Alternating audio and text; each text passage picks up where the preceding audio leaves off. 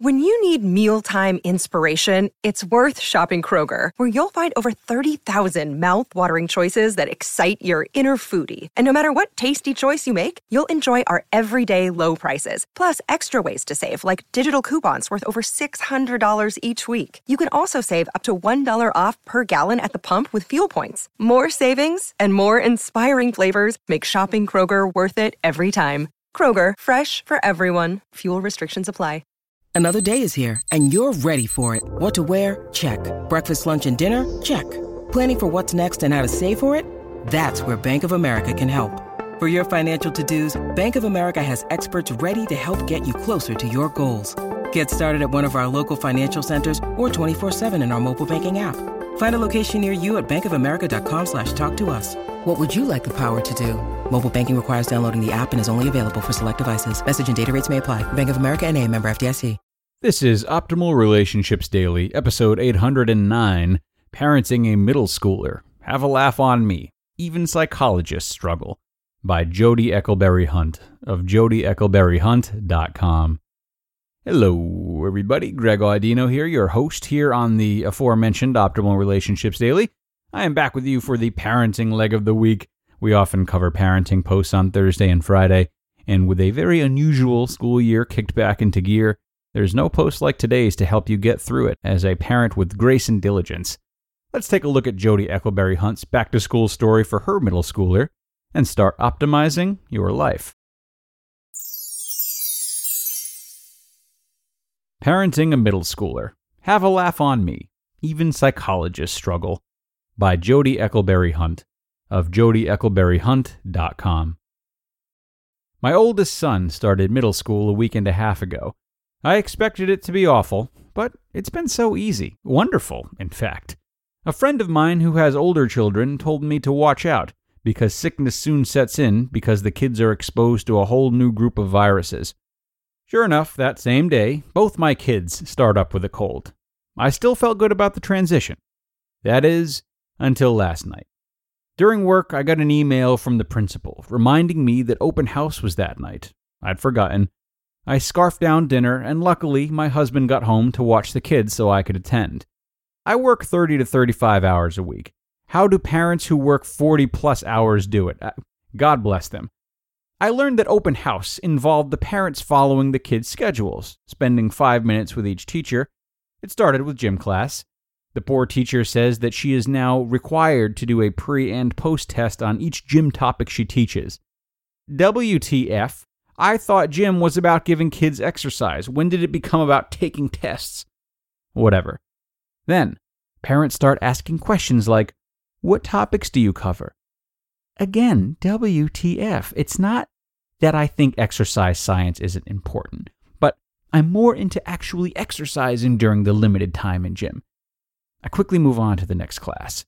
I'll tell you that the next few sessions were a bit of a blur. The teachers were telling the parents to sign up for Remind. They said, I won't spend time on that because I'm sure you already know about it. WTF? At this point, I don't even know what Remind is and am busy trying to find it in the App Store. Then I hear about signing up for Synergy to communicate with the school. I learned that I need to look at Synergy now to see grades already posted. I'm able to do that, and I see that my son has 2 A+, a D, and an E. OMG, WTF, school just started. I'm fading in and out at this point. I begin to digest the message that my worth as a parent is going to be measured by my ability to get this semi-feral animal, aka my son, to complete and turn in his assignments. This would be a full-time job.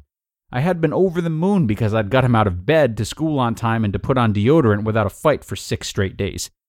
At this point, I realize there's no escape.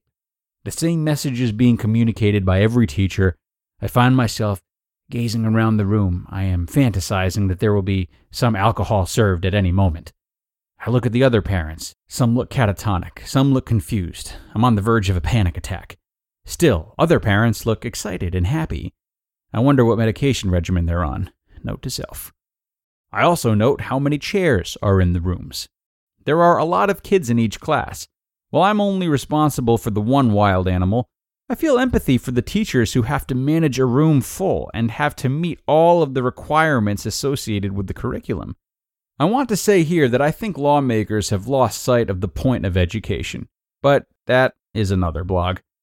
Then, one teacher says, I know some parents think, okay, my child is in middle school, they need to start doing things for themselves.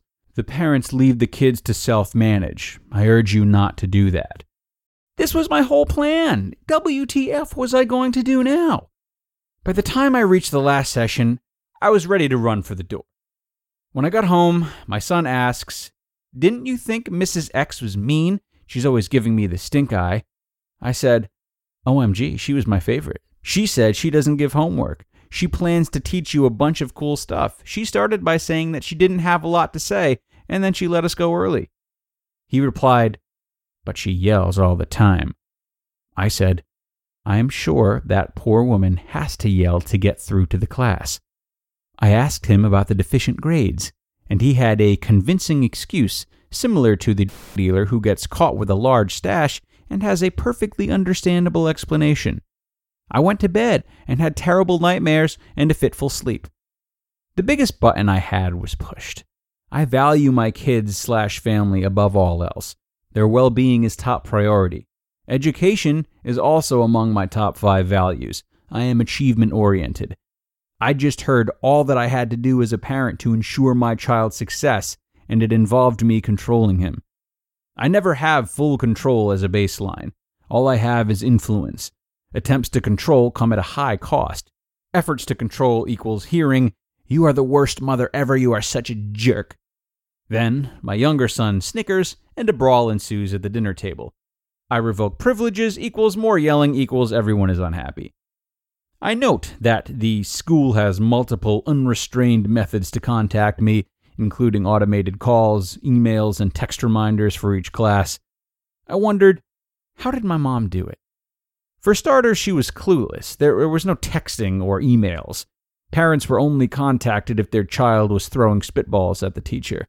She lived in ignorant bliss, which is where I was the last week and a half, and I was happy there. Today, I got out of bed and said, no more. I must move on. It will all work out because it has to work out. I will give what I can, but I will not helicopter. I will not be codependent with my son. How is he supposed to learn how to manage himself if I'm always doing it for him? I noted that he got himself out of bed on his own this morning. He fed himself, did his drum practice, and started on some online math practice without prompting. I gave him a hug and was incredibly thankful. If I felt as overwhelmed as I did last night, I can only imagine how he must feel. It was good for me to experience that. I see him through new eyes today. In that respect, it was a good experience. I guess my points are, A, there is usually a silver lining. B, my job is to be the best parent I know how to be, which is not always what others tell me to do. C, it is okay to feel sorry for myself for a little while, but I need to limit that time. And D, kids are amazing people, capable of amazing things, lest we forget. You just listened to the post titled, Parenting a Middle Schooler. Have a Laugh on Me. Even Psychologists Struggle, by Jodi Eckleberry Hunt of jodieckleberryhunt.com. And another wonderful post from Jodi, one of our newest contributors. It was funny how she mentioned her mother being in a sort of bliss, not knowing what went on at school for the most part. So she, like Jodi, was sure that she was doing a good job as a parent and hadn't been aware of much of what was going on at school. Had she found out, she might have been in a mini frenzy like Jodi was upon learning about all these methods and policies in place that she didn't know about previously. That still wouldn't have changed the fact that she was doing well, though. And Jodi learning about these parts of her child's education system that she was behind on doesn't mean that she's not being a good parent. The best she knows how to be. The moral of the story? Learning about things you haven't been doing to help grow something doesn't mean that you weren't growing it well before. It's always crucial to meet these new lessons with receptivity and curiosity, as opposed to self-judgment. And on that very all-encompassing note, we are going to wrap this one up, everyone. Thank you so much for being here, my friends. And I do hope you stop in for the next one. Our last post of the week is tomorrow, and you won't want to miss it. So I'll see you there, where your optimal life awaits.